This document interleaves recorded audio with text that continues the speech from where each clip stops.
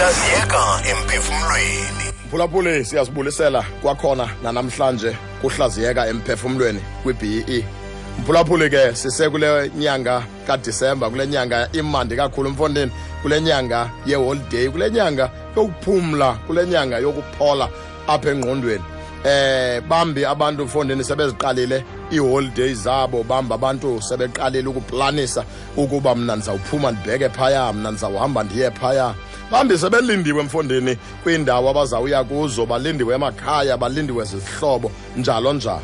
Kodwa mphulaphuli kusasa nje ndithanda ukuba ndikukhuthaze ngelithi funda ukuba wonwabe kule ndawo okuyo, ongenayo nongakwazi ukufikelela kuyo yeke ungazilimazi ngayo.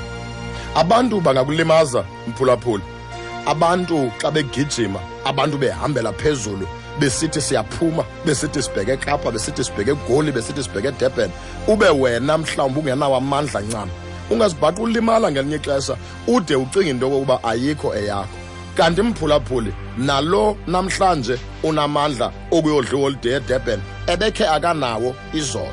Masifunde mphulaphuli into yokuba wonwabe kule ndawo ukuyo.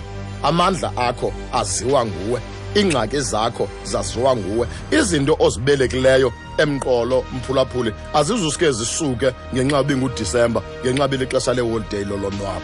Masifunde ke mphulaphuli into yokuba sizixelele ukuba ndizawukonwaba ngale incinane endinayo, ndizayijika ndiyenze multiply, ndiyenze ibe mandi, ndixole, ndizole, ndiphola apha entloko kule ndawo endikuyo.